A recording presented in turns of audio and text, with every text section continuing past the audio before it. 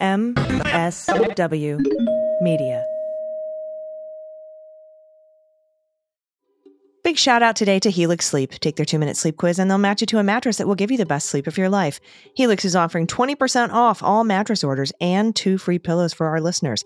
Go to helixsleep.com/dailybeans and use code HelixPartner. News with swearing. Daily beans, daily beans. Daily beans, daily beans. Hello and welcome to the Daily Beans for Monday, January 1st, 2024. Today, the Maine Secretary of State has disqualified Trump from the primary ballot for engaging in insurrection. The Department of Justice says it will sue Texas over its Show Me Your Papers law if they let it go into effect. Ohio's Republican governor has vetoed a ban on gender-affirming care and transgender athletes in girls' sports. A federal judge rules that Idaho cannot ban gender-affirming care. The GOP presidential candidate Nikki Haley forgot why the Civil War was fought. The Wisconsin Supreme Court orders new legislative maps. Michael Cohen used AI to generate bogus cases for his lawyer. The military has a new policy on sexual assault starting today. The new owner of the Washington Post was involved in a Rupert Murdoch hacking and bribery scandal. And President Joe Biden has issued a blanket pardon for cannabis possession. I'm Allison Gill. And I'm Dana Goldberg.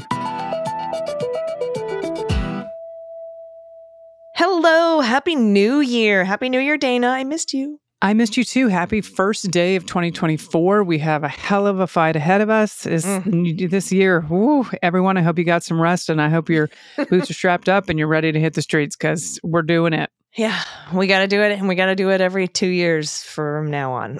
Yeah, no, seriously. From here on out, no resting. This is it. No rest for the wicked. So we will be doing that. And we have a lot of headlines today because I wanted to catch up on some really big, important stories that happened over the past week. As you know, the Beans has been sort of off of the breaking news stuff. I had a bunch of interviews lined up for you. I hope you enjoyed those, but I wanted to make sure we got in some of the more important stories. If there's something I miss, it's not on purpose. We just didn't have time to get to it. It doesn't mean that it's not important. I hope that you know that. We do have some quick hits today, though, so let's do those. And to make a long story short, too late. First up, the Maine Secretary of State has ruled that Donald Trump is ineligible to be on the primary ballot. But like the Colorado Supreme Court decision, she stayed her ruling pending an intervention from a higher court. Trump will stay on the ballot by default if nobody weighs in. If you want, listen to the latest episode of the Jack podcast with our guest, Judge J. Michael Ludig, for what he thinks the Maine decision will do, namely pushing SCOTUS to chime in, and what he thinks the outcome should be. We also go over this in more detail on this Wednesday's Cleanup on Aisle 45 pod. But Dana, I am so very proud of the latest episode of Jack. It is one for the history books, and we had an incredible time, Andy McCabe and I, speaking with Judge Ludig. Fantastic. I can't wait to hear it. I haven't heard it. And Nikki Haley. Apparently, Nikki Haley refused to say that slavery caused the Civil War during a town hall. She's now claiming that it was a Democrat Party plant sent to trip her up on one of the easiest fucking questions in the history of history, AG. Yeah, she then came back later to clean up her answer after getting a ton of backlash on her original answer, saying, of course the Civil War was about slavery, but it was also about freedom. Freedom to do what exactly, Nikki? Embarrass yourself on national stages across the country, apparently. Freedom to keep slavery. Jesus. They tripped me up with that difficult question, like, damn you. What caused the Civil War and what's 2 + 2? Yeah. People being uncivil. That's what caused the Civil War. Liberties and freedoms, and we ramparted the airports and manned the ramparts, or whatever the fuck Trump said that one time. And remember when Michael Cohen's lawyer turned in a court briefing with 3 case citations that didn't exist at all? And the judge demanded why? Well, now Michael Cohen has filed a brief answering that question, saying it was all my fault. Michael Cohen says, I used Google Bard, which is like ChatGPT. It's an AI program to write the brief. But I thought Google Bard was just a supercharged Google search engine and not an AI platform. And then Michael Cohen went on to say, I figured that my lawyer would have vetted those cases before handing them in to court. We will let you know what the judge decides or has to say about it as soon as we know.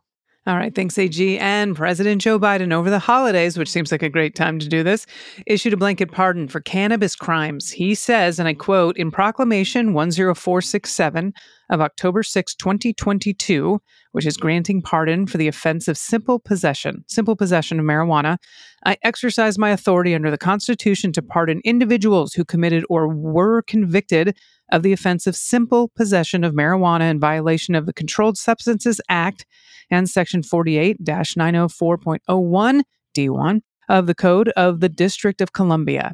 Now, as I've said before, convictions for simple possession of marijuana have imposed needless barriers to employment, housing, and educational opportunities. Through this proclamation, consistent with the grant of Proclamation 10467, I am pardoning additional individuals who may continue to experience the unnecessary collateral consequences of a conviction for simple possession of marijuana, attempted simple possession of marijuana, or the use of marijuana. Amen. Proclamation. It should be Proclamation like 69-420 or something. I know, there you go. Yeah, that's totally, completely amazing. I never thought in my lifetime I would hear a president acknowledge that these very simple drug possession charges are a barrier to employment and housing and educational opportunities. It's huge. Yeah. Huge. Super incredible. Good job. Thanks, Joe. Thanks, Uncle Joe. All right, we have a lot of news to get to. Let's hit the hot notes. Hot notes. All right, first up from the Associated Press. The liberal-controlled Wisconsin Supreme Court overturned Republican-drawn legislative maps on Friday. This is a week ago Friday, and ordered that new district boundary lines be drawn, as Democrats had urged in a redistricting case they hope will weaken the GOP majorities, which, by the way, were ill-gotten. Okay, they aren't trying to weaken an even playing field here. They're trying to make everything nice and even again. Right. The ruling comes less than a year before the 2024 election, a battleground state where 4 of the 6 past presidential elections have been decided by fewer than 23,000 votes. And Republicans have built a large majority and large majorities in the legislature under maps they drew over a decade ago, Dana. The court ruled 4-3 with a deciding vote from Janet Protasewicz, in favor of Democrats, who argued that the legislative maps are unconstitutional because districts drawn aren't contiguous. New maps are likely to be unveiled in about 2 months. I imagine like a game show, like behind the curtain, like they la la, and they unveil the new maps, and then the light comes down, and we hear the angels, oh, and then everything's fair again. Quote, because the current state legislative district contains separate, detached territory and therefore violate the Constitution's contiguity requirements. I hope I'm saying that right. I've never said that word. We enjoin the Wisconsin Elections Commission from using the current legislative maps in future elections. That's Justice Jill Karofsky in the majority opinion. Democratic Governor Tony Evers, thank you everybody for my Wisconsinites for reminding me that it's pronounced Evers, hailed the ruling, saying he looked forward to submitting proposed maps for the court to review. Quote, and I remain as optimistic as ever that, at long last, the gerrymandered maps Wisconsinites have endured for years might soon be history, he said. Dan Lentz, an attorney for Law Forward, which brought the lawsuit, called the ruling a victory for representative democracy in the state of Wisconsin. He went on to say, for too long, right-wing interests have rigged the rules without any consequences.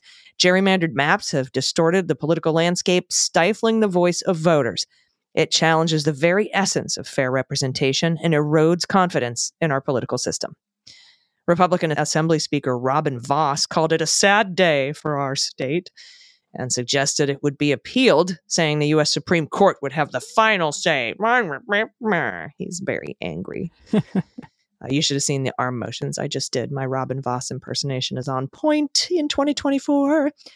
The Wisconsin Supreme Court said it will proceed with adopting remedial maps in time for the 2024 election unless the Republican-controlled legislature can pass maps that Evers will sign. Evers vetoed the current maps.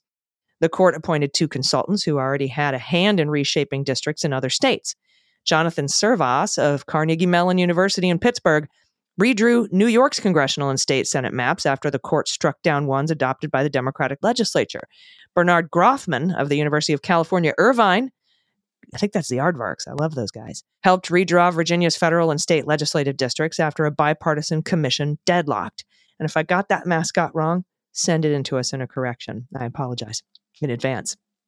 Conservative justices also objected to the hiring of the consultants, saying their selection, the legal authority to appoint them, and their responsibilities all raise serious questions like, how will we ever win again on our shitty ideas? I added that part. The maps That's from not a direct quote, everyone. the maps from parties to the lawsuit are due by January 12th, with supporting arguments due 10 days later. Reports from the consultants are due by February 1st, with responses a week later.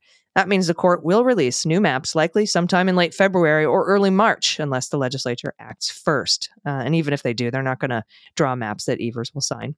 The state elections commissions had said the maps must be in place by March 15th, the Ides of March, if the new districts are to be in play for the 2024 election. The lawsuit was filed a day after the court's majority flipped 4-3. For liberal control in August. And again, that's when Justice Janet Protasiewicz joined the court after her April election victory.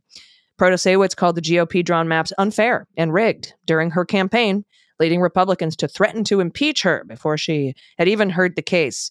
She decided with the other liberal judges in striking down the current maps. So they want the voters to decide when it comes to whether or not to put Trump on the ballot, but not when it comes to electing justices to the Supreme Court in Wisconsin there. Voss, who had threatened to impeach the loudest, backed off on Wednesday and said even if she ruled in favor of throwing out the maps, impeachment was super unlikely, he said. That's the legal term. Protasiewicz joined with Kurowski and Justices Ann Walsh Bradley and Rebecca Dallett in the majority. Women will save this world. Conservative justices Annette Ziegler and Rebecca Bradley and Brian Hagedorn dissented. Also a couple ladies dissenting. All right. All of the dissenting justices accused the majority of putting politics above the law. God damn. Quote, this deal was signed on election night, Ziegler wrote in her dissent. 4 justices remap Wisconsin, even though this constitutional responsibility is to occur every 10 years after a census by the other 2 branches of government. The public understands this. Yeah, no, they didn't. And they don't. That's why they elected Justice Janet Protasiewicz. Mm-hmm. In a significant win for Democrats, the court said it would not favor maps that have the least amount of change over existing boundary lines. The previous conservative-controlled court had adopted the least change approach for the maps adopted in 2022, which closely resembled the maps Republicans passed in 2011. The court agreed with Democrats, who argued in Wisconsin that the majority of current legislative districts, 54 out of 99 in the Assembly and 21 out of 33 in the Senate, violates the state constitution's contiguity requirement. Litigation is ongoing in more than a dozen states over U.S. House and state legislative districts enacted after the 2020 census. All right. Thank you so much, AG. And I'll be honest with you with this next story, everyone. I thought there was a better chance of the second coming of Christ than this veto happening, and I could not be happier about it.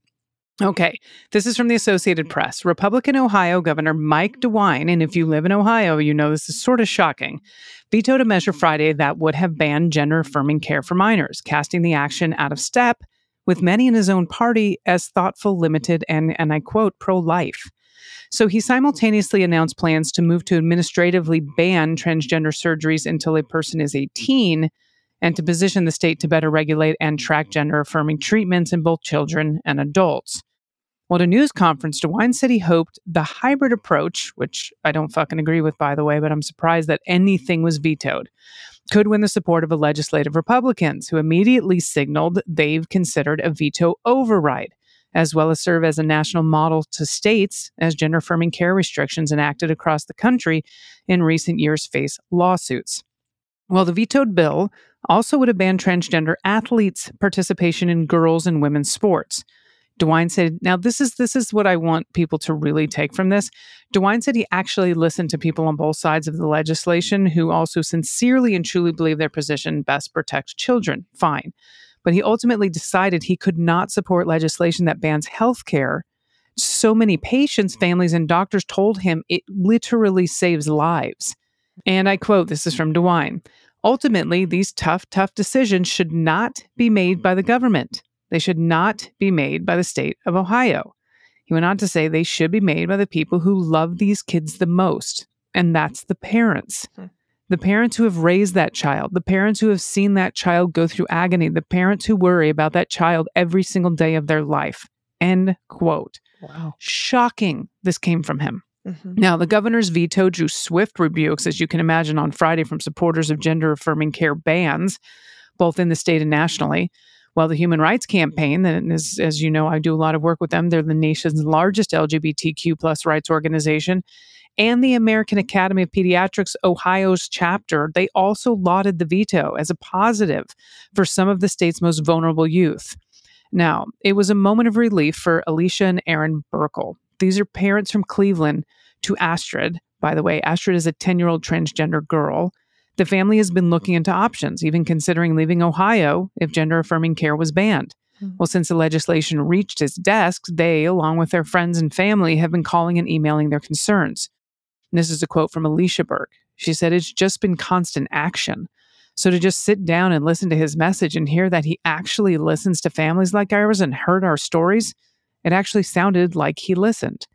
Now, like I said before, this is not a complete win, though. And Aaron Burkle said, "We're breathing a sigh of relief today, but there's already been a lot of damage done to our community, to families like ours, and we know that this issue is not yet completely resolved." Well, the vetoed bill would have prohibited Ohio minors from receiving gender reassignment surgery, but also from taking puberty blockers, that's the bigger one, or undergoing other hormone therapies. It would have allowed those already undergoing treatments to continue, by the way. Now, the governor said a small number of Ohio children would have been affected by the bill, and I quote, "But for those children who face gender dysphoria and for their families, the consequences of this bill could not be more profound." He said he could think of no example where state law overrules the medical decisions of not only parents, but also medical judgment of child's treating physician and medical team. I hate to say this, but I really hope that people look to this case when they're arguing for gender-affirming care. One of the other things that the governor said is that basically he didn't realize all of this misinformation and bullshit about like surgeries when they're children and all this. He says it's not true. Yeah. Most of these families aren't even talking about surgery. They're just talking about hormone therapy. They're talking about letting a child be able to wear different clothing to school or get a haircut or use a different name or a pronoun. And so for him to actually be reached by these stories, if the very Republican governor of Ohio can be reached, I gives me hope for the year coming. It really does. Yeah, especially on this issue. Yep. You know? And I just want to point out that the term gender reassignment surgery is the term that was used in the law. Thank you. Not a term that either Dana or I would use. Just wanted to make that clear.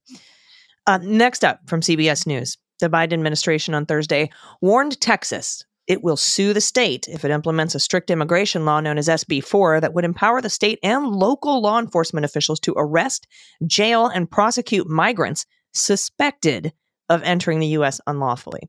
The Justice Department said it would file a lawsuit against SB 4 if Texas did not assure federal officials by January 3rd, that's 2 days from now, that the state will refrain from enforcing the law as planned in March.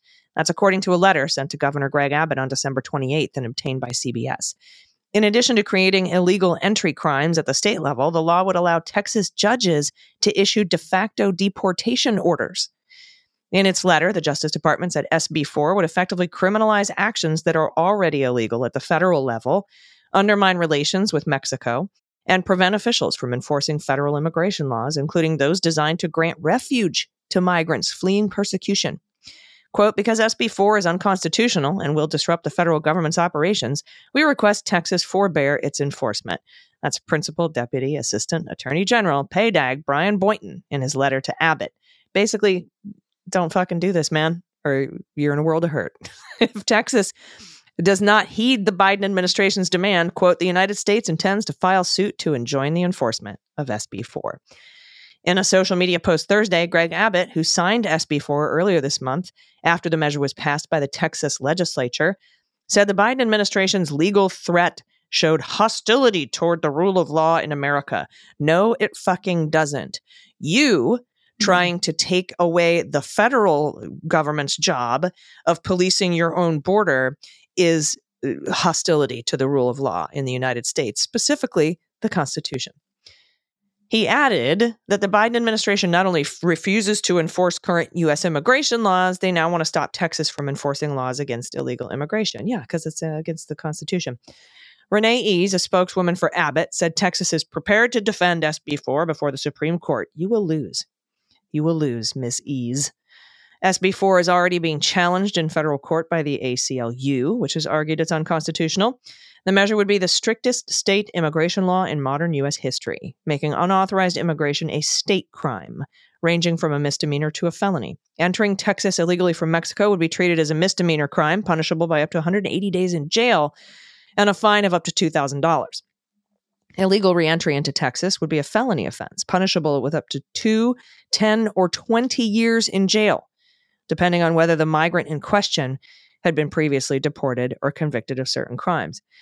So this is just feeding the privately owned prisons that are probably privately owned by Greg Abbott's buddies in Texas. And by the way, it costs a lot more to house a prisoner than we actually get, we make billions in tax revenue from immigrants. So it's backwards and stupid.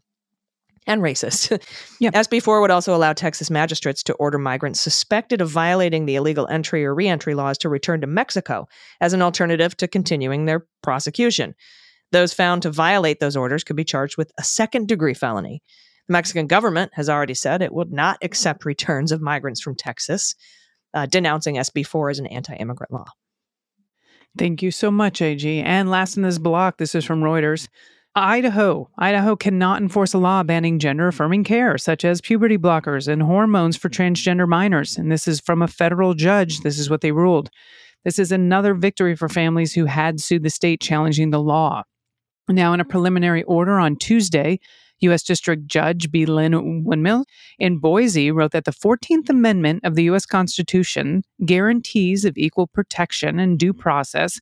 Well, that gives the parents the right to get gender-affirming care for their children. Tell you what, the 14th Amendment really is doing a lot of good in our country right now. A lot of work. Oh, it's a heavy lifting, 14, but we'll take it. And this is a quote, "Transgender children should receive equal treatment under the law," from Windmill, who was appointed, by the way, by Democratic former President Bill Clinton. Went on to say, parents should have the right to make the most fundamental decisions about how to care for their children. And another quote from someone else in this story, "We're thankful the court saw the danger this law represented to our clients, and we're determined to fight this ban until Idaho is a safe place to raise every family." That's from Lee Nowlin Sowell of the American Civil Liberties Union. And Lee is a lawyer for the plaintiffs, by the way, and that was a statement. Idaho Attorney General Raul Labrador said in a statement that the ruling, and I quote, "places children at risk of irreversible harm," and that he's going to appeal it. So that's what happens when you have a Republican attorney general who doesn't agree with this stuff. Now, Idaho passes a law banning puberty blockers, hormones, or surgeries aiming to affirm the child's perception of the child's sex if that perception is inconsistent with the child's biological sex. It is one of about 20 Republican-led states, by the way, that have banned or restricted gender-affirming treatments. These aren't threats. 20 states. This has gone through. Now, two families of transgender girls receiving hormone therapy sued the state in May, saying the law would cut off medically necessary care and it violated their rights. Windmill, in granting their motion to block the law's enforcement while he hears the case, wrote that the banned treatments were safe, effective, and medically necessary for some adolescents. Courts have been divided, as we know, on legal challenges to gender-affirming bans. Most lower-level courts to consider the bans have blocked them so far, but appeals courts have sided with the states. Now, the Georgia-based 11th U.S. Circuit in August upheld an Alabama ban, and the Ohio-based 6th Circuit in September upheld bans in Kentucky and Tennessee. Families challenging the Tennessee ban have asked the U.S. Supreme Court to take up their case. This is the first such petition on the issue, by the way. Now, the St. Louis, Missouri-based 8th Circuit last year blocked an Arkansas ban, though the court, but they're expected to consider the issue again. So this is going to be ongoing, unfortunately, and I guarantee every schmuck running for president on the Republican side is going to use this as a talking point. And I just want to send a lot of love to my transgender family. If you can drown out the noise, try to do it. These fights are going to, these are going to be settled in the courts, unfortunately, and hopefully the good's going to prevail. So there's little glimmers of hope, like we talked about in Ohio. Yeah. It's just so blatantly unconstitutional. Yep. All right, everybody, I've got some more news stories that I want to cover, but and then we're going to get to the good news. We'll do all of that after a quick break. Stick around. We'll be right back. After these messages. We'll be right back. Hey everybody, Helix Sleep has transformed my nights with the best mattress I have ever slept on in my entire life, bar none, hands down, no contest. It's perfect for the way I sleep, and it feels like it was crafted just for me. Just go to helixsleep.com/dailybeans. Take their 2-minute sleep quiz. They'll match you to a customized mattress that will give you the best sleep of your life, and you'll get 20% off all mattress orders and 2 free pillows. Everyone has a different way of sleeping. Helix is very familiar with this concept. They offer a variety of mattress models tailored for specific sleep positions and preferences. They have 20 unique mattresses in the Helix lineup, including the award-winning Luxe Collection and the brand new Elite Collection. They have a mattress for everybody, including options for big and tall sleepers and ones for the little ones too. The key to finding your perfect fit is that Helix Sleep Quiz. It's an easy way to find the perfect mattress that's designed to complement your body and sleep style. And once you place your order, it'll be delivered right to your doorstep, no extra cost, plus a 100-night free trial and a solid 10 or 15-year warranty, depending on the model. Helix proudly stands behind the quality of every mattress they ship out. I was matched with the Helix Midnight because I prefer a medium firm mattress and I love sleeping on my side. And this mattress has changed my life, and I am never going back to an old mattress. Helix is offering 20% off all mattress orders and 2 free pillows for listeners. Go to helixsleep.com/dailybeans and use code HelixPartner. This is their best offer yet, and it won't last long. With Helix, better sleep starts now. It's no surprise that newsmakers try to manipulate the audience. They want you to believe that they are the one holding the line and they'll use any trick they can to get you there. But don't let them fool you. Get unspun. I'm Amanda Sturgill. I've been a reporter, and today I teach future reporters to cut the spin and think critically about what newsmakers say. My podcast, Unspun, shows you how to know when you're being manipulated by the news. Learn to spot the tricks and how to make up your own mind about what's true. So if you're tired of being fooled by the news, subscribe to Unspun today. Unspun, because you deserve the truth.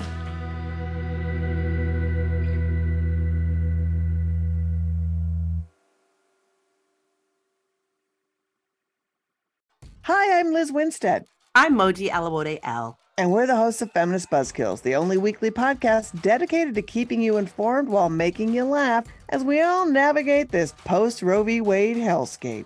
The Supreme Court has declared that all of our uteri are just Airbnbs for the seat of the patriarchy. So every week we break down all the garbage news from that sketchy intersection of abortion and misogyny with the abortion providers and activists we need to be hearing from right now. Plus, we talk to your favorite comedians. Because face it, if your revolution doesn't have laughter, you're doing it wrong. Feminist Buzzkills drops Fridays wherever you get your podcasts. Listen, subscribe, join us on Patreon, because when BS is poppin', we pop off.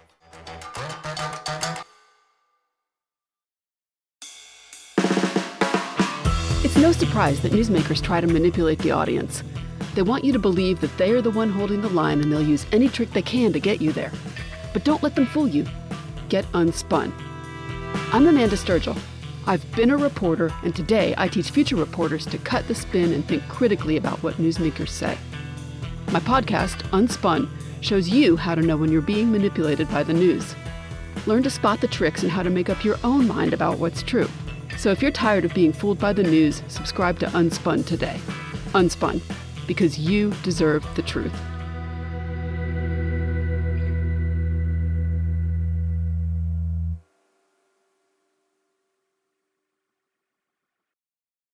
Hey everybody, welcome back. I have a couple more news stories for you today before we get to the good news. There was so much news that happened over the week of the holiday that I just want to make sure I got everything in. First up from David Folkenflik at NPR. When Washington Post owner Jeff Bezos wanted an assured hand to right the newspaper's shaky finances, he turned to Will Lewis, a 54-year-old former editor of the Daily Telegraph and former publisher of the Wall Street Journal, whom he called exceptional and tenacious. Lewis will start as the Post's publisher and CEO in early January.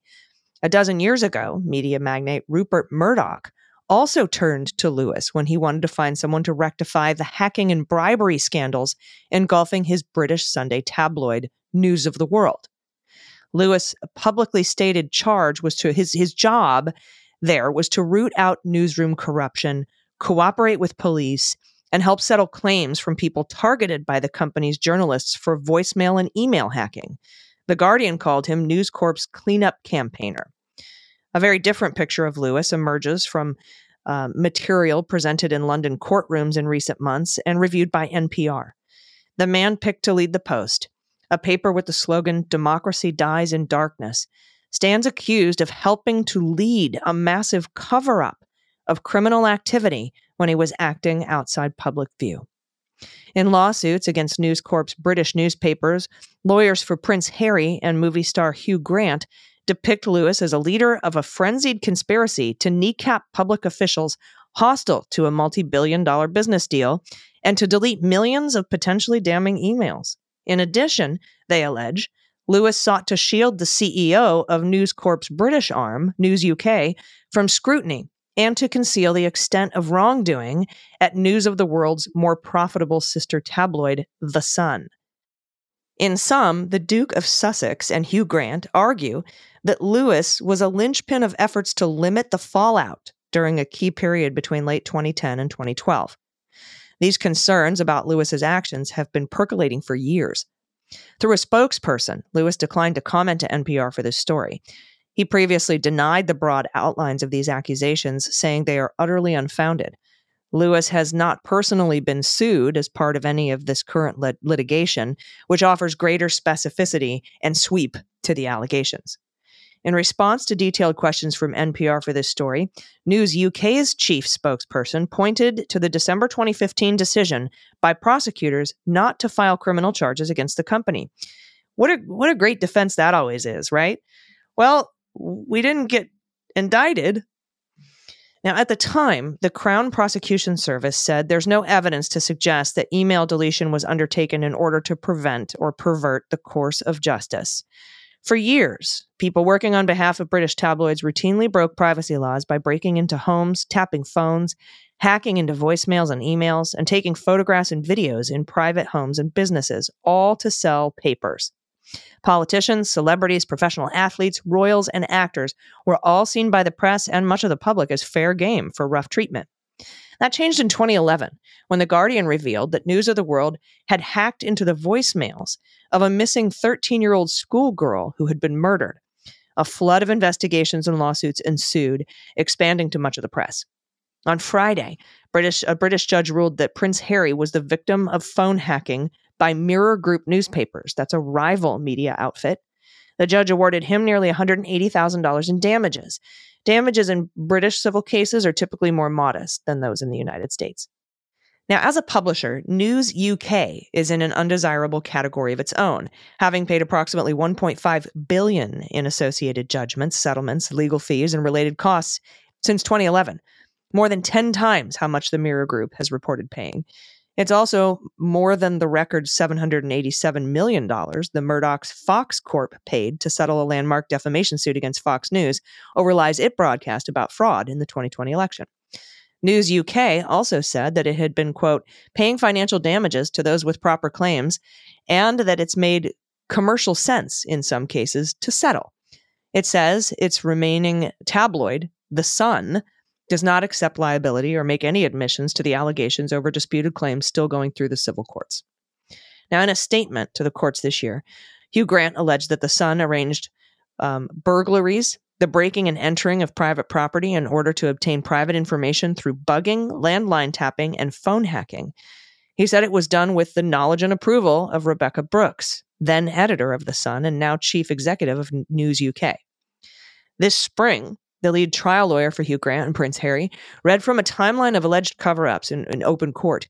He argued that News UK had acted to conceal the actions by The Sun for years, citing specific emails, memos, and other documents.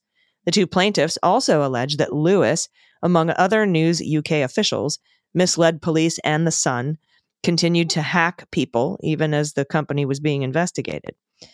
Now, while the presiding judge has dismissed several of the claims, their cases are proceeding in the courts.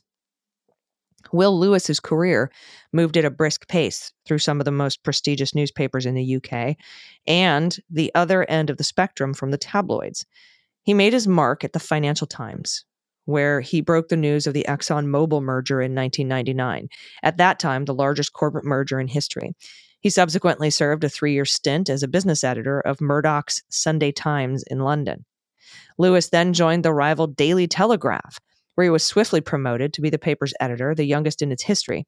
He published a series of stories about questionable expenses charged by lawmakers of all major political parties.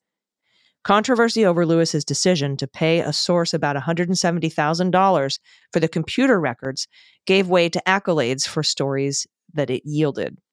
Lewis won national awards for the paper and for himself, and this earned him enemies in the bare-knuckle and greatly overlapping worlds of British journalism and politics. In September 2010, Lewis joined News Corp to aid Brooks, the new head of News UK. She had been the editor-in-chief of News of the World and The Sun during some of the years when the hacking was alleged to have been rife, yet has risen with the company. 2 months after Lewis left The Telegraph, it sent 2 reporters undercover to speak with a key governmental official with determining whether the Murdochs could acquire Sky, a major satellite TV conglomerate. The minister, a Liberal Democrat, told his visitors, "I have declared war on Mr. Murdoch, and I think we're going to win." And they recorded him on concealed video. On December 21st, 2010, the Telegraph's videotape of the official's remarks appeared not on the paper's website, but on the BBC. The government official was discredited. The assignment to evaluate the Sky bid was given to another cabinet minister who happened to socialize with the Murdochs.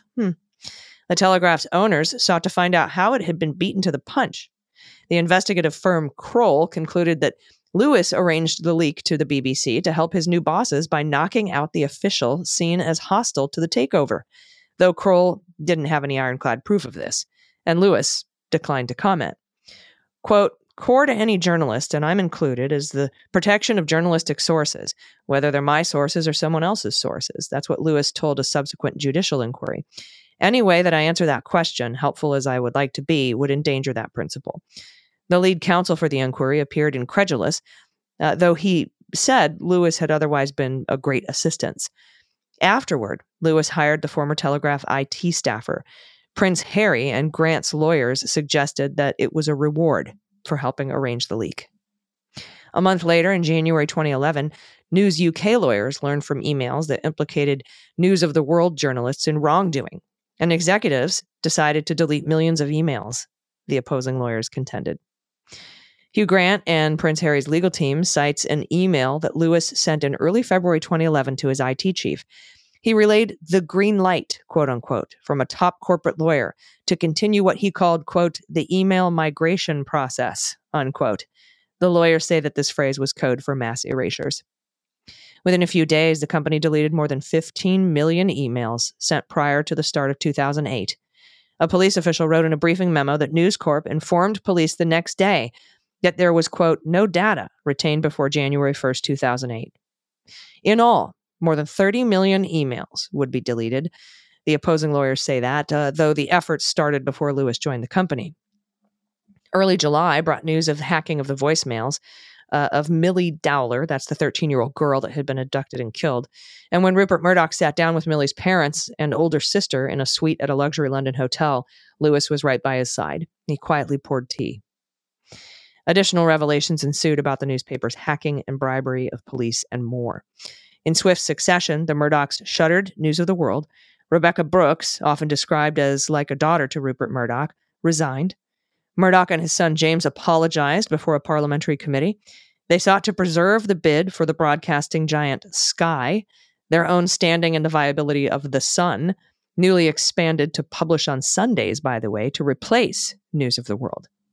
News UK's parent company, News Corp, appointed Lewis as one of just 2 executive members of a new management and standards committee to ensure evidence was preserved and new policies were put in place. But instead, the lawyers for Prince Harry and Grant argue Lewis acted to protect the reputation of Brooks and The Sun. Company executives gave police a hard drive that couldn't have belonged to Brooks, the lawyers allege. Its encryption wasn't compatible with the company's computer system. Brooks's emails from another laptop were also withheld. And they accused Lewis of helping blame a leader Labour Party MP, a critic of Murdoch's, for the need to delete emails, claiming he had paid to secure illegal access to her computer data. No evidence for this claim by News UK has been made public, nor has a reason been given for why that would have required deletions. The fresh complaints allege Lewis made false, misleading, or material incomplete statements to police in December of 2011 and January of 2012. The Murdochs then withdrew their bid for Sky. Years later, they sold their stake. Brooks was charged with criminal conspiracy to commit hacking, but was acquitted on 4 counts. She returned as News UK's chief executive in 2015 and remains on the job today. And then Lewis's career flourished. In 2012, he moved back to New York to become chief creative officer at News Corp globally, which includes the Wall Street Journal, the New York Post, and many other outlets. 2 years later, Murdoch and News Corp CEO Robert Thomson named Lewis the chief executive of its Dow Jones division and publisher of the Journal. He served for 6 years, earning marks as accomplished and sure-footed. He stepped down in 2020, ambitions still intact. And later that year, Lewis was on the shortlist to lead the BBC when some of these questions first arose about his involvement in the mass deletions of emails and other records as first reported by Byline Investigates. Now, in 2021, Lewis created an online video service called The News Movement that's designed to unpack current events for Gen Z. Last year, he rose to be vice chairman of the board of the Associated Press. And this fall, Lewis announced he had secured financing to acquire the Telegraph's parent company, which had been placed in bankruptcy. Then Bezos and the Washington Post came calling. Acting Post chief executive Patty Stonesifer declined to comment through a spokesperson about what she knew of the allegations against Lewis in London before choosing him for the job of publisher and CEO of the Washington Post. According to Vanity Fair, Lewis charmed Post staffers at a meet-and-greet gathering last month, despite standing behind the need for sharp job cuts, which we've been seeing a lot of lately, including Greg Sargent. In a profile of Lewis last month, reporters for the Post asked him about claims for Murdoch's former tabloid journalists that he sold them out by providing damning information to the police, and Lewis denied it. Quote, "I did whatever I could do to preserve journalistic integrity," he told them. The paper also stated that he said, quote, he had a junior position in News Corp's management and standards committee. And he added, "I took a view very early on that I'm never going to talk about it, and it's either right or wrong that I've done that." So Lewis begins at the Post after the new year. And we're seeing quite a few of the Post journalists leaving. They've been bought out. Their contracts have been bought out, or they've been given a severance.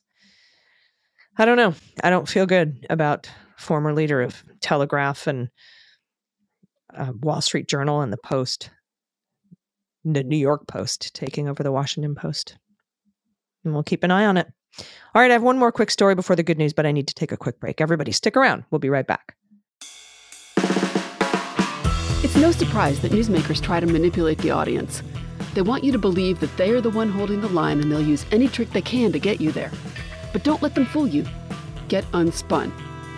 I'm Amanda Sturgill. I've been a reporter, and today I teach future reporters to cut the spin and think critically about what newsmakers say. My podcast, Unspun, shows you how to know when you're being manipulated by the news. Learn to spot the tricks and how to make up your own mind about what's true.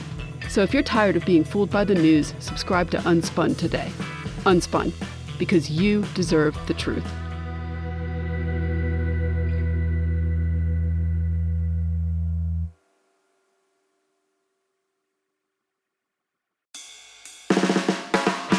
It's no surprise that newsmakers try to manipulate the audience. They want you to believe that they are the one holding the line and they'll use any trick they can to get you there. But don't let them fool you. Get unspun. I'm Amanda Sturgill. I've been a reporter, and today I teach future reporters to cut the spin and think critically about what newsmakers say. My podcast, Unspun, shows you how to know when you're being manipulated by the news. Learn to spot the tricks and how to make up your own mind about what's true. So if you're tired of being fooled by the news, subscribe to Unspun today. Unspun, because you deserve the truth.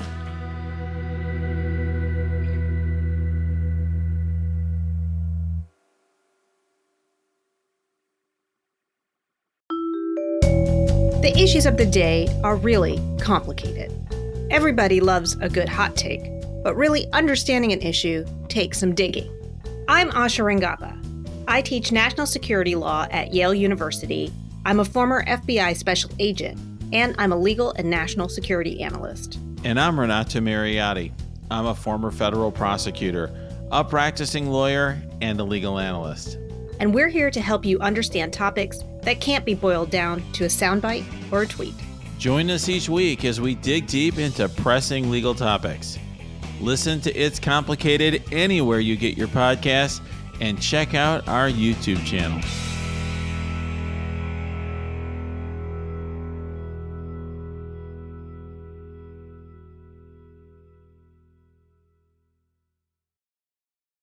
Hey, everybody. Welcome back. I have one more story for you, and it's very personal to me. I'd like to give a content warning here for sexual assault. The story is from Task and Purpose. They say a major overhaul in how the military investigates and prosecutes sexual assaults and other serious crimes launches today as the Pentagon shifts decision-making from unit commanders to independent prosecutors to determine if an accusation should go to court-martial. Starting today, cases of military members accused of sexual assault, domestic violence, child abuse, and murder, regardless of where they occur, will be overseen by an independent office staffed by specially trained lawyers the Pentagon is calling the Special Trial Counsels. A senior defense official said this in a briefing with reporters last week. Each military branch will have its own office of Special Trial Counsel, and the lead prosecutors for each will report to the service secretaries, the Secretary of the Army, Navy, Air Force, and Marine Corps. Historically, service members accused of serious crimes could be investigated and prosecuted by legal teams under the same local chain of command as the defendant, a system that many alleged created conflicts of interest for commanders. Those cases will now be handled by independent prosecutors who will decide what actions, if any, from a court-martial to dismissal, a case will require. In 2025, the office authority will extend to sexual harassment cases. That's so good. The Office of Special Trial Counsel was established by an executive order signed by President Joe Biden in July. The independent office grew from recommendations made by an independent review commission on sexual assault in the military, stood up by Defense Secretary Lloyd Austin in 2021. The DoD accepted the commission's 82 recommendations, which centered on accountability, prevention, climate, culture, and victim support. Quote, "There's no concern for our careers about which cases we send forward or don't send forward." That's what an Army official said, describing the incentives and motivations that an independent counsel will bring to the cases. Quote, we're just interested in achieving justice. So I think that's where, if you're going to see a difference in the number of quality of cases getting referred, it's going to be reflective of that. The reforms to the Uniform Code of Military Justice aim to, quote, better protect victims and ensure prosecutorial decisions are fully independent from the chain of command. That's according to Biden's 2023 order. For sexual assault cases, the Army, Navy, Air Force, or Marine Corps office will decide whether to proceed with a court-martial rather than leaving it up to military commanders, a practice long decried by victim advocates as biased and unethical. I am one of those victim advocates. I have been talking about this and fighting about this for, 13 years now. Quote, "This shift should assure sexual assault victims that if they choose to make an unrestricted report, the case will be handled professionally and consistently with the best practices and procedures of civilian prosecution offices." The Pentagon is hiring 2,000 specialized primary prevention personnel to staff the offices, which will have outposts located at every military base around the world. Quote, "Our special trial counsel hasn't just been sitting at home waiting for December 28th to hit before we started doing work." That's what someone from the Army said. "There's not going to be a sudden flood that comes in and overwhelms us. We've been working on those cases."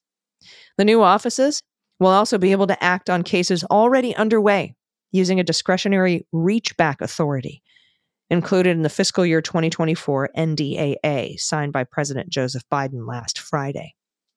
The ability for prosecutors to reach back will come in handy for, quote, offenses that start on one side of that December 28th date and end on the other side of it. Certified special trial counsels will decide whether to use the authority on a case-by-case basis, the Army official said, and it will depend on how far a case has progressed under previous UCMJ procedures. That's the Uniform Code of Military Justice. Quote, "If it's the day before the trial, I wouldn't anticipate that we would come in and pump the brakes on that and try to restart the process. Those cases that are just being reported or had just started an investigation, those would be good candidates for us to exert authority over." The military service offices have begun reviewing recent cases that fall under the covered criminal offenses, and in some cases are providing their offices expertise. Since September, the Navy's been working on those cases and prosecuting them when necessary. Quote, we're all aware of the cases, and we are staffed and ready to continue to do those cases, as well as any new cases that arise. That's from the Navy, a Navy spokesperson.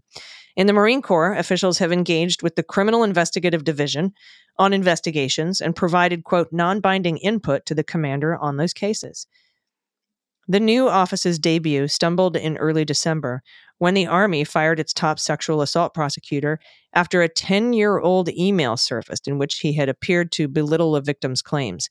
In 2013, in his role as military defense counsel, Brigadier General Warren Wells emailed his staff that, quote, you and your teams are now the only line of defense against false allegations and sobriety regret, unquote. He told them they were only, quote, they were the only personal defenders of troops that no lawyers would defend, even when all signs indicate innocence. Oh, glad he was fired. The vetting process for his replacement is ongoing. In the meantime, Colonel Robert Rodriguez will act as the lead prosecutor. Just to be clear, there's been no impact on our ability to begin exercising independent authority on December 28th and start doing our jobs. That's what the Army official said about the firing incident of that guy from his 10-year-old email.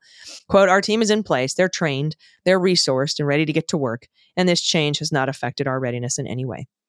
The newly minted offices will cover cases in the United States and those involving U.S. military personnel at international bases. The Navy will have offices in Japan and Italy, the Marine Corps in Okinawa, Japan, the Air Force in Japan and Germany, and the Army in South Korea, Germany, and Italy. If you want to subscribe to Task and Purpose, you'll get the latest in military news and culture in your inbox daily. It's a great resource. I love it.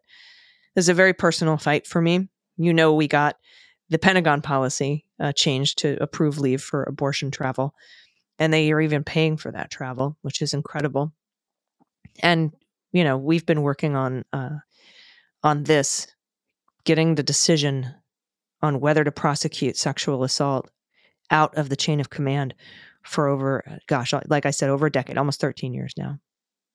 It starts today. This is a big deal. And I couldn't be prouder of everyone who's been working so hard and so long to make this happen. It's going to save lives. Everybody, we'll be right back with the good news. It's no surprise that newsmakers try to manipulate the audience. They want you to believe that they are the one holding the line and they'll use any trick they can to get you there. But don't let them fool you. Get unspun. I'm Amanda Sturgill. I've been a reporter, and today I teach future reporters to cut the spin and think critically about what newsmakers say. My podcast, Unspun, shows you how to know when you're being manipulated by the news. Learn to spot the tricks and how to make up your own mind about what's true. So if you're tired of being fooled by the news, subscribe to Unspun today. Unspun, because you deserve the truth.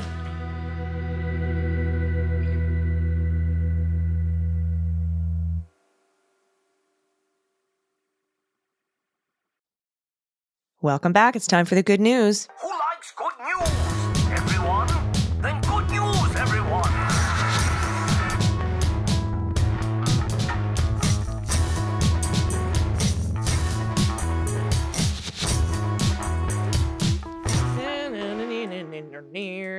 Good news, good news. And if you have good news, confessions, corrections, a shout out to a loved one, a self shout out. We love self shout outs.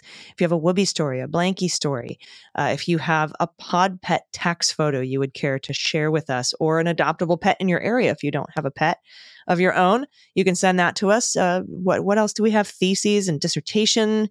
What's the model of that oxalotl? Still my new favorite thing.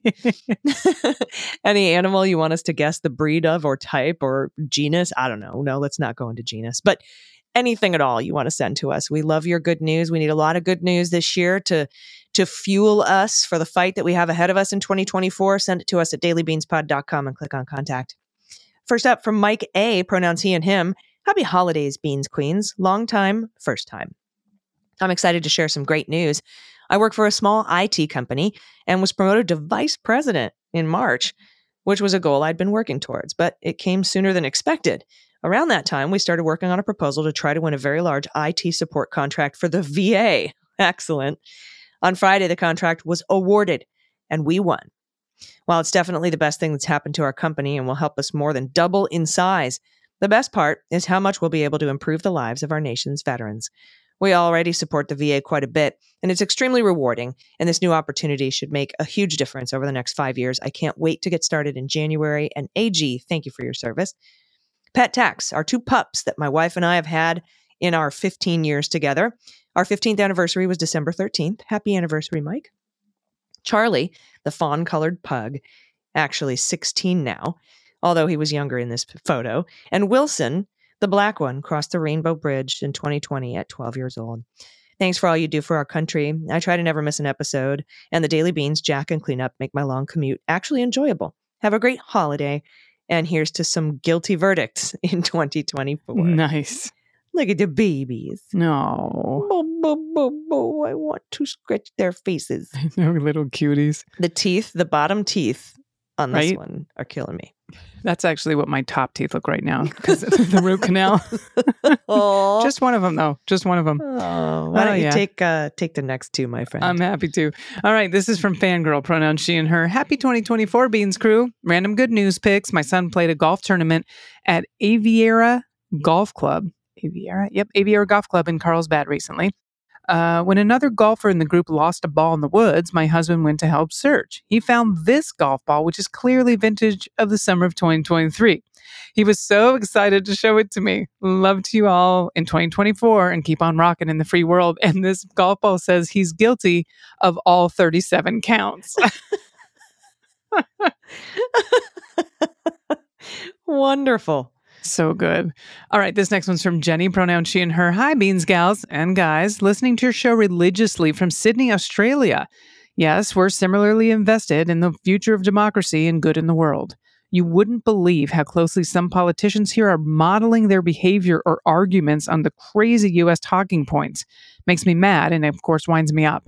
In an effort to encourage greater diversity in your good news section of the show, and hearing now your story from the Northern Territory, I suggest, what's new, kangaroo? Here's a photo of one about to punch me to get my apple. These things are scary as shit, by the way. P.S. I didn't see Allison on today's show, but we'll check it out now. It's more commercial content than I would normally watch. Anyways, love all your shows and content, and let's get this done. Thanks again. I don't know if anyone's ever seen a kangaroo like fight a human person or another kangaroo.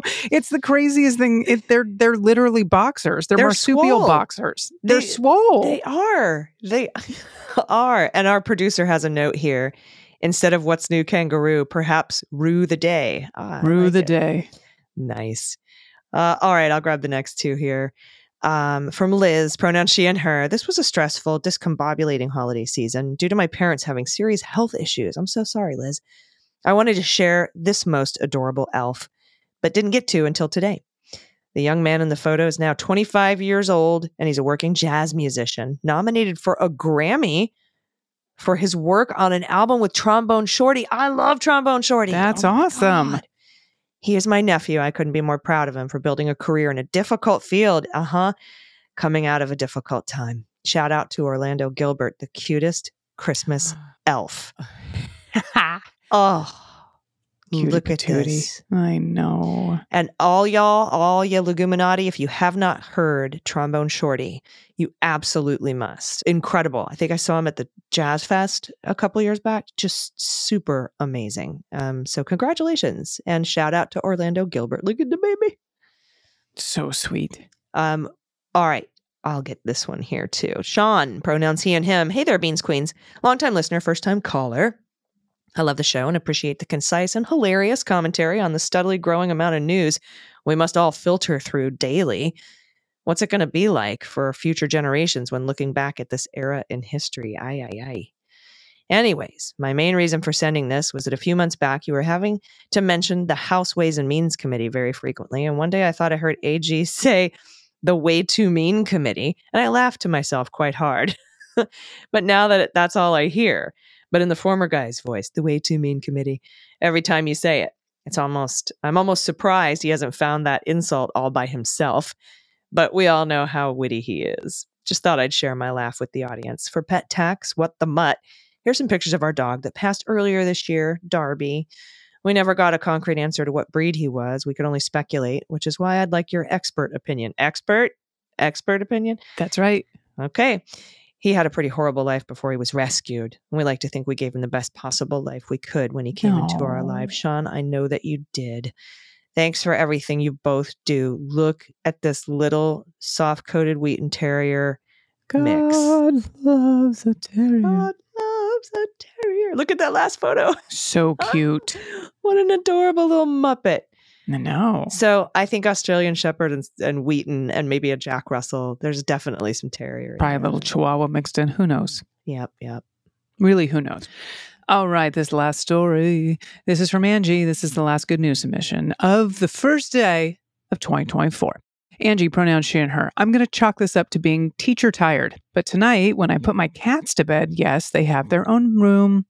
I told them my usual sleep tight, love you, see you in the morning, and be kind to one another. Without even thinking, I added vote blue over Q and take your furry friends with you. I'd say I had cracked, but that's probably the best advice I've ever given them.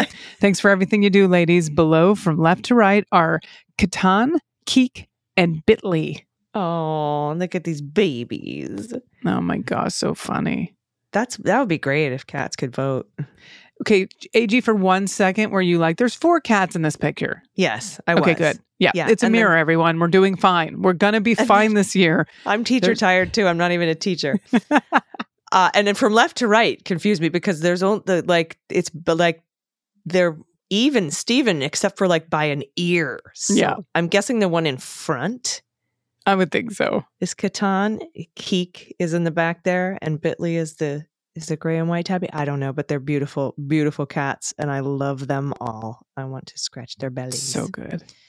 Thank you. This kangaroo photo is going to crack me up forever because it's coming right at you. He's coming right at your face. He is. He wants your apple. And by that, I mean your Adam's apple. He's really going to take you. He's going to punch you in the throat. He's going to throw punch you in your Adam's apple. Thank you, everybody. Thanks, everybody, for giving us a little break over the holidays. Please, please, please listen to the latest episode of the Jack Podcast. I'm very, very proud of it. I hope that you enjoy it as much as I enjoyed interviewing Judge Ludig. And of course, Andrew is always wonderful. And gosh, we'll be back in your ears tomorrow. It's like we're back on the normal schedule. We're doing it. We're doing it. It's weird, right? All right. I know. All right. And in the interest of time travel, it is not yet the new year for you and I, my friend. So I want to wish you a very, very happy new year. And to you as well. A little shout out on my final thoughts. We're starting the new year. I've got 3 gigs on the books right now that are not galas. They're just purely comedy. First one's going to be Tampa Improv, January 28th. Second one's going to be March 8th. I know some of you have been trying to get tickets to this Winter Pride Fest, just my comedy shows instead of the entire weekend of ski weekend. They're now on sale. So for those of you that were having a hard time before, it wasn't you. It was definitely the website. So you can get single tickets just for my show on Friday, March 8th. And the website is winterpridefestcentraloregon.com, or you can go to my website and there's a direct link on my upcoming shows. And then April 12th, my birthday, I'm going to be spending it with those of you in Fort Lauderdale, Florida at the Sunshine Cathedral. So those tickets are also on sale. You can go to my website, danagoldberg.com. And in the meantime, I'll be doing the Lord's work at all of the HRC galas and the nonprofits around the country that I help raise money for and doing, fighting the good fight. So thanks for everyone who supported me, continues to support AG and myself. And we're going to bring some laughter in what's going to be a very exhausting, but hopefully fulfilling year ahead. Mm-hmm. Yep, I think so too. All right, my friends. Everybody will be back in your ears tomorrow. And until then, please take care of yourselves, take care of each other, take care of the planet, take care of your mental health, take care of your family. Vote blue over Q. And take all that family with you. I've been AG. And I've been DG. And them's the beans. The Daily Beans is written and executive produced by Allison Gill with additional research and reporting by Dana Goldberg. Sound design and editing is by Desiree McFarlane, with art and web design by Joelle Reeder with Moxie Design Studios. Music for The Daily Beans is written and performed by They Might Be Giants, and the show is a proud member of the MSW Media Network, a collection of creator-owned podcasts dedicated to news, politics, and justice. For more information, please visit mswmedia.com. MSW Media. Hi, I'm Dan Dunn, host of What We're Drinking with Dan Dunn, the most wildly entertaining adult beverage-themed podcast in the history of the medium. That's right, the boozy best of the best, baby. And we have the cool celebrity promos to prove it. Check this out. Hi, I'm Allison Janney, and you're here with me on What We're Drinking with Dan Dunn. And that's my sexy voice. Boom. Boom is right, Academy Award winner Allison Janney. As you can see, celebrities just love this show. How cool is that? Hey, this is Scottie Pippen, and you're listening to the Dan Dunn Show. And wait, hold on. The name of the show is what? All right, sure. Scottie Pippen momentarily forgot the show's name, but there's a first time for everything. Hey everyone, this is Scoot McNairy. I'm here with Dan Dunn on What Are You Drinking? What's it called again? Fine, twice. But famous people really do love this show. Hi, this is Will Forte, and you're, for some reason, listening to What We're Drinking with Dan Dunn. Now, what do you mean, for some reason, Will Forte? What's going on? Hi, this is Kurt Russell. Listen, I escaped from New York, but I couldn't get the hell out of Dan Dunn's happy hour. Please, send help. Send help? Oh, come on, Kurt Russell. Can somebody out there please help me? I'm Dita Von Teese, and you're listening to What We're Drinking with Dan Dunn. Let me try one more time. Come on. Is that right? Sorry. What we're No, drinking? It's amazing. It's amazing. Right, It's just... Is it right? Ah, that's better. So be like Dita Von Teese, friends, and listen to What We're Drinking with Dan Dunn, available wherever you get your podcasts. Hi, this is John Cryer, and I am hosting a new 7-part true crime podcast called Lawyers, Guns, and Money that'll challenge everything you think you know about U.S. covert operations and presidential misconduct. From Jack Bryan, the director of American PSYOP, comes the incredible true story of John Mattis, a newly sworn-in Miami public defender in the 1980s who has found himself completely in over his head. I step off the plane, and there is a van with a couple guys with Uzis. And one of them in broken English said, "Welcome to Bogota, John." Mattis's first felony defendant has been arrested for having a machine gun and tells Mattis a dangerous secret. He was shipping arms into Central America on behalf of the CIA. As a first-time lawyer, I want to act like I know what I'm doing. But with the help of a Colombian drug smuggler... How much money the CIA raised by hitting up drug dealers? A lot of money, millions of dollars. An Alabama mercenary... They were prepared to die to the last man. I saw this in them. I saw the fire in their eyes. And they made me their war chief. And a newly elected senator, John Kerry. We are looking at allegations of drug running, gun smuggling, conspiracy to commit murder and murder itself. He'll fight to free his client.